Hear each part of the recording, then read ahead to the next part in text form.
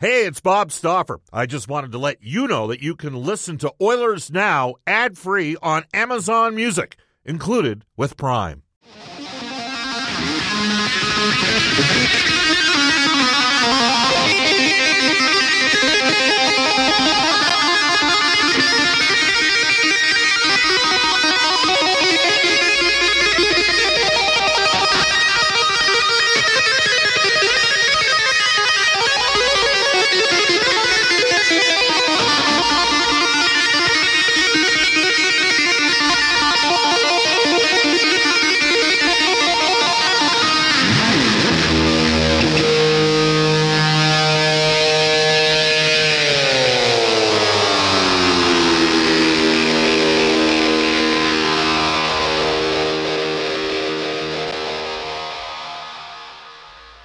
Welcome, everybody. Bob Stauffer joining you. 2 years ago today, Eddie Van Halen passed away.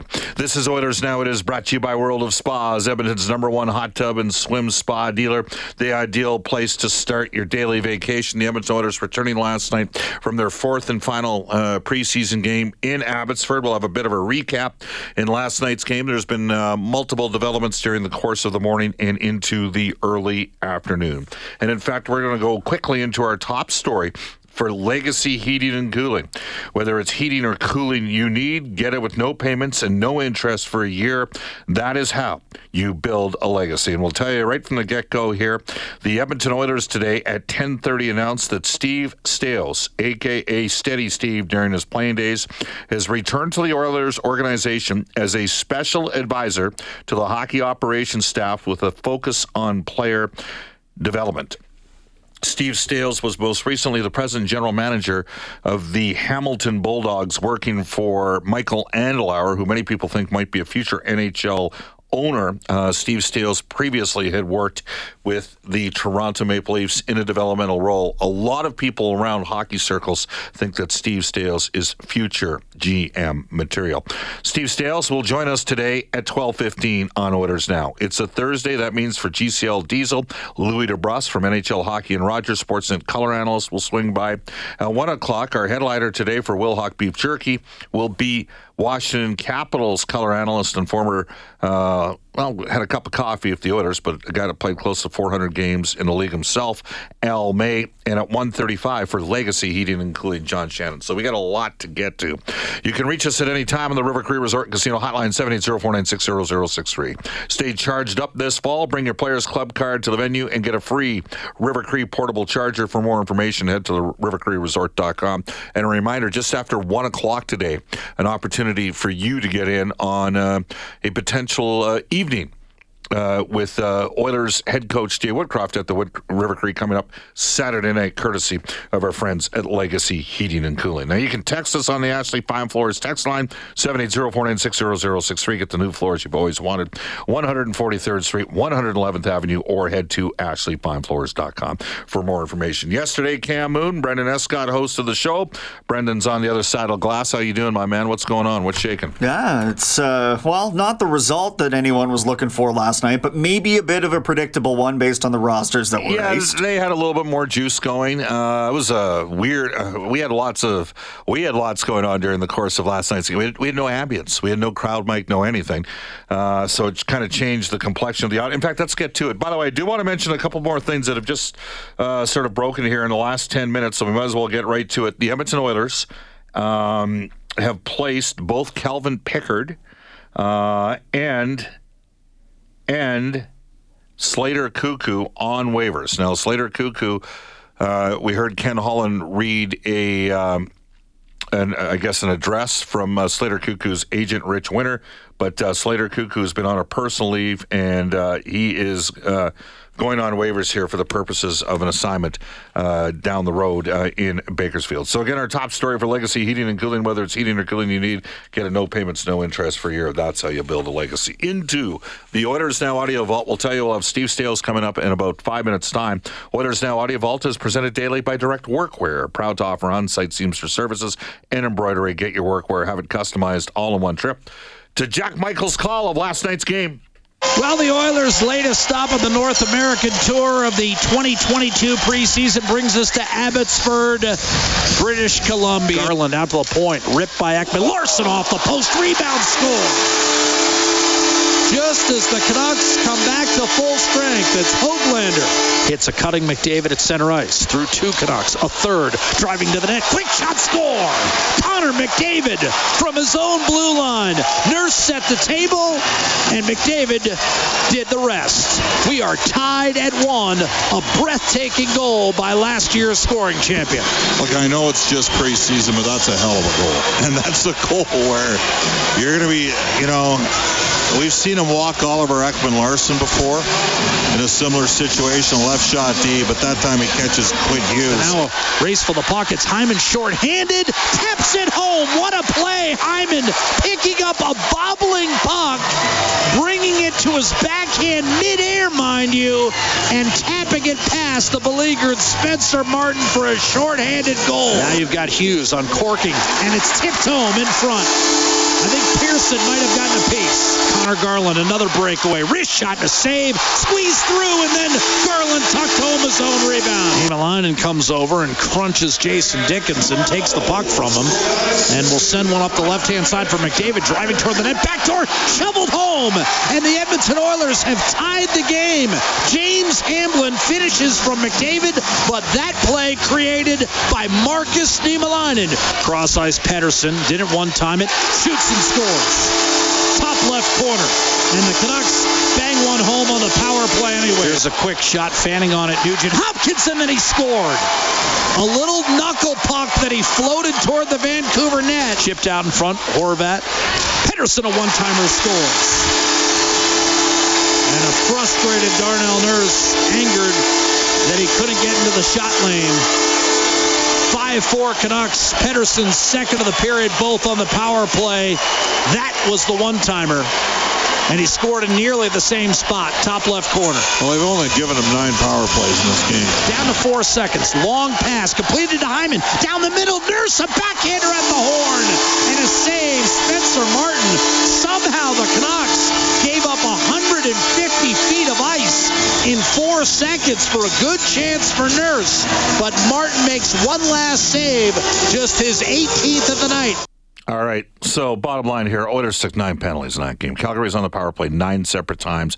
They scored 3 power play goals. They basically scored another goal right at the conclusion of a power play. Edmonton had a lack of discipline. They had some okay performances. Here's Oilers head coach Jay Woodcroft. Well, it was a competitive game. We were in it right till the last second. We're down by 1. I thought we had 2 great A's down the stretch there in the last minute or so. There were some good moments for us. Obviously, taking, I think it was 10 penalties tonight. The disparity between the teams was 10-2 for us, and taking 10 penalties, it's not, I don't believe, conducive to winning games. So there's things we can clean up and help ourselves with on that side of things. Yeah, no question, and it was on Edmonton. That's all there is to it. This was not one where, come on, 9 for one team, 3. The Oilers deserved virtually all of them. Zach Hyman had this to say on Edmonton's propensity to take penalties in the preseason. It's kind of weird. Preseason's weird like that. The call is kind of, everybody's trying to figure out the calls. A couple weird ones. I didn't even see the one, that I got. I didn't see the guy kind of instant on contact. A couple of those, but yeah, it'll clean up. It'll get a lot less sloppy when the regular season comes around. And again, the Oilers did not play Vander Kane and Leon Draisaitl, Kailer Yamamoto. Now the Canucks didn't have JT Miller, and Brock Besser's out for them as well. Vancouver did have 5 of their top 6 defensemen. The Oilers only dressed 3. 12:15 in Edmonton. When we come back, the newest member returning to the Oilers organization in a management role. We're going to hook up with Steve Staios. Hey, it's Kaylee Cuoco for Priceline. Ready to go to your happy place for a happy price? Well, why didn't you say so? Just download the Priceline app right now and save up to 60% on hotels. So whether it's Cousin Kevin's Kazoo Concert in Kansas City, go Kevin, or Becky's Bachelorette Bash in Bermuda, you never have to miss a trip ever again. So download the Priceline app today. Your savings are waiting. Go to your happy place for a happy price. Go to your happy price, Priceline.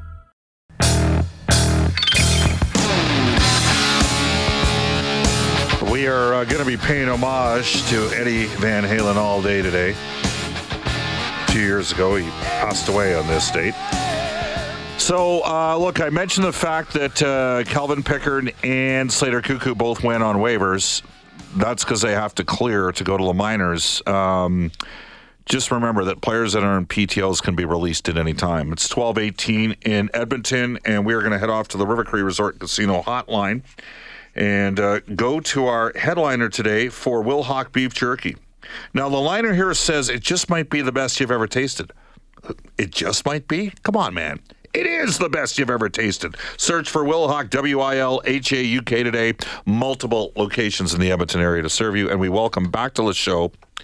Back on board with the Edmonton Oilers organization in a management role, Steve Staios, who I bumped into him a couple times here over the last little while, but Steve Staios was rejoining the Edmonton Oilers as special advisor to the hockey operations staff with a focus on player development. We welcome back Steve Staios. Steve, how you doing? Hey, I'm doing great, Bob. How are you? Good. Interesting times, to say the least. I know we had a chance to have a conversation. You were in town for the start of the training camp. Obviously, this has been in the works for a while. I also bumped into you by the house because we lived relatively close to each other when you played for the Edmonton Oilers, and I know you're in town to see some friends and here for the World Juniors. How long has this been going on in terms of because I know there has been some rumblings out there that there were some other teams looking for you. Maybe just if you could give us a bit of a sense of sort of how this all ended up occurring where you returned to the Oilers organization today. Yeah, for sure, Bob. I mean, I've had conversations with the Oilers kind of on and off. Like, I think in a position that I'm in junior, you have dialogue with NHL teams, and some are you have quick dialogue, and some of them get a little bit more serious and a little bit more interesting. And I think my dialogue with the Oilers continued to progress, through the end of last year and into the off season. And I've had such a great run here in Hamilton with a great owner, Michael Andlauer, and we've had success here, and I've really enjoyed all my time here. So I've never really taken my eye off that to try and plan on what next steps might look like. But I always wanted to make sure that it was going to be the right role, and certainly with the right people. And I was out there for training camp for a few days and got really excited about the Oilers organization, obviously Ken Holland, and the rest of the staff, and I just thought it was a real good fit, and the dialogue kind of continued on from there. You mentioned Michael Andlauer and the importance of working for the right people. You actually played for Daryl Cates when he took over ownership of the team, and I know that we had chances, specifically you and me and maybe Sean Horkoff and Ethan Morrow at times, to discuss where the organization was headed. Well, coming back in that building for the World, did you see back then maybe where Daryl Cates could push the Oilers off the ice, and did you get a sense of it at that time, which is not to disrespect anything that Cal Nichols and the Edmonton Investors Group did? Yeah, certainly. I think, it was my first time at training camp where I actually got the full tour of the facility and of the building, and was obviously just blown away with the amount of time and effort and investment that Daryl has put into not only the arena but the surrounding community, and his passion for the Edmonton Oilers and our community in Edmonton. So that was another revelation. You can see from the outside looking in on his commitment to the organization and everything that he's done. But really it got to set in when I looked around, and just everything that the players get, the facility, and what a great fan experience it is as well. So coming out of the beloved Rexall Place, where I got to play most of all my games for the Oilers, certainly you get to see the commitment that Daryl has put into the organization. He's played over 1,000 games in the National Hockey League, 573 of which were with the Edmonton Oilers. Steve Staios joining the Oilers organization today in a management role. Now, Steve, you have worked in development for an NHL team with the Toronto Maple Leafs. Is this I'm going to guess this is a far more advanced position at this time. Is that fair? Well, I think there's more to it for sure. I mean, when I worked for the Leafs, it was just strictly in player development, although in my third year there, when they made a coaching change, I went down. I was the assistant coach for half a season as well, coaching the defense. So, it's been an interesting 10 years since I retired from playing. It's great that I'm rejoining the Oilers, obviously an organization that meant so much to me as a player. But really, I've been away from the Oilers for 10 years, and I think that's important. I'm kind of looking to further my time away from in management in different capacities. In 3 years with the Toronto Maple Leafs, and then in a couple of different roles there, and then 7 years in junior hockey, albeit we missed one for COVID. But it's been an interesting 10 years of learning, different experiences. I think this experience in Hamilton, Bob, has been outstanding for me to be able to really see all areas of the organization, really be totally involved in the drafting process, recruiting, signing players, trades.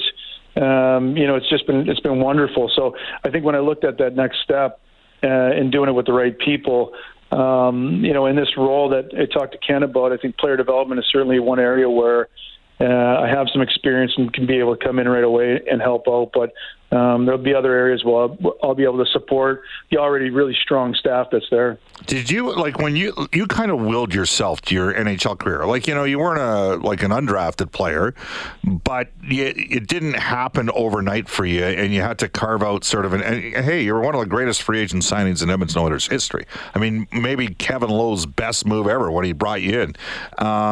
But was there a defined development person?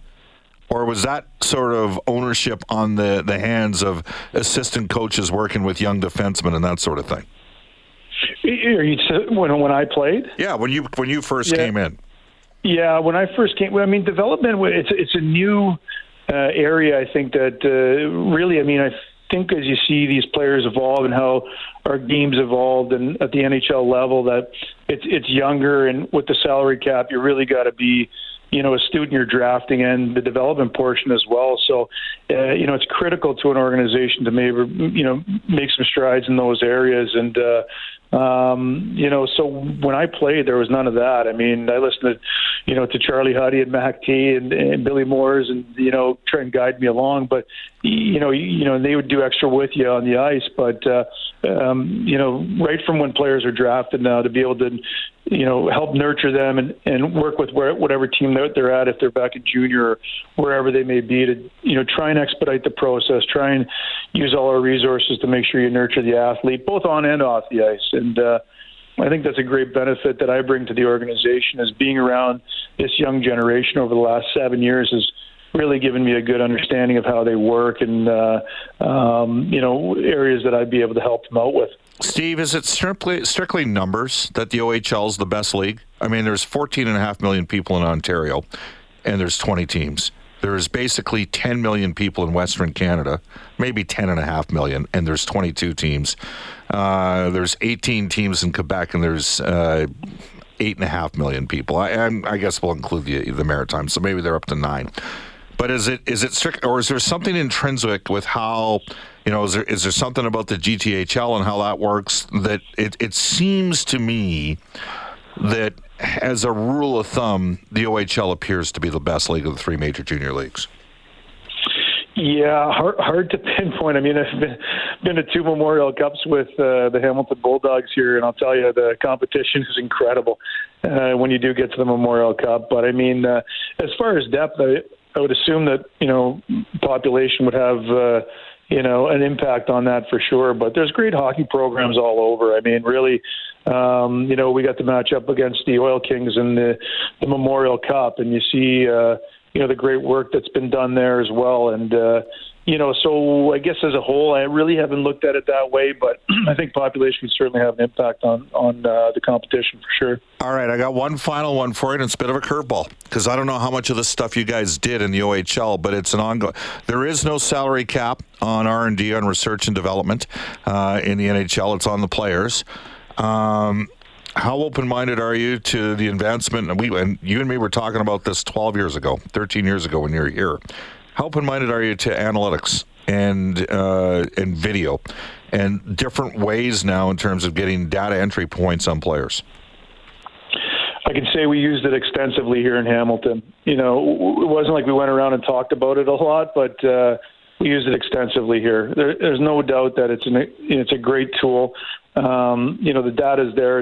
It's how you want to use it, but there's certainly areas where I felt that it was a bit of a differentiator in my decision making, whether it be via trade, a little bit more challenging on really trying to evaluate a player in the U6 or the 16U draft to try and find sort of some of the data points that may be effective on some decision making. But certainly as you enter into the Ontario Hockey League, we used it extensively for our team, and also our coaches did as well. And so I really think that it's a great tool.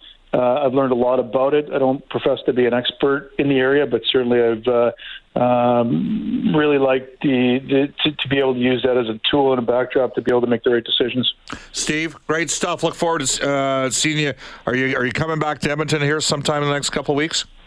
I will be in next week, just to get up and running, and then some travel scheduled for sure. All right. Well, this won't be the last one you and me are doing, so thank you for your time. I appreciate it, Bob. Have a great day. There you go. That is Steve Staios. He's returning in a developmental and advisory role with the Edmonton Oilers management team, one of the very popular players on a team for a generation that maybe didn't get to have the privilege of watching the Oilers of the 80s. That 06 team will always be special. They were massive overachievers, and perhaps Steve Staios was the physical embodiment of that. He's had a successful career, and there are a lot of people think that he'll be in a senior executive role within the next 2 to 3 seasons somewhere. And right now it appears to be in Edmonton. It is 12:29 in Edmonton. Off to a global news weather traffic update with today. Is it Eileen Bell today? I'm confused. It's Evan Cook now and Eileen the rest of the way. Well, my apology. Maybe I should check the script. What do you think, Brendan? Would that help? Evan Cook up next, back with Louis DeBrusque.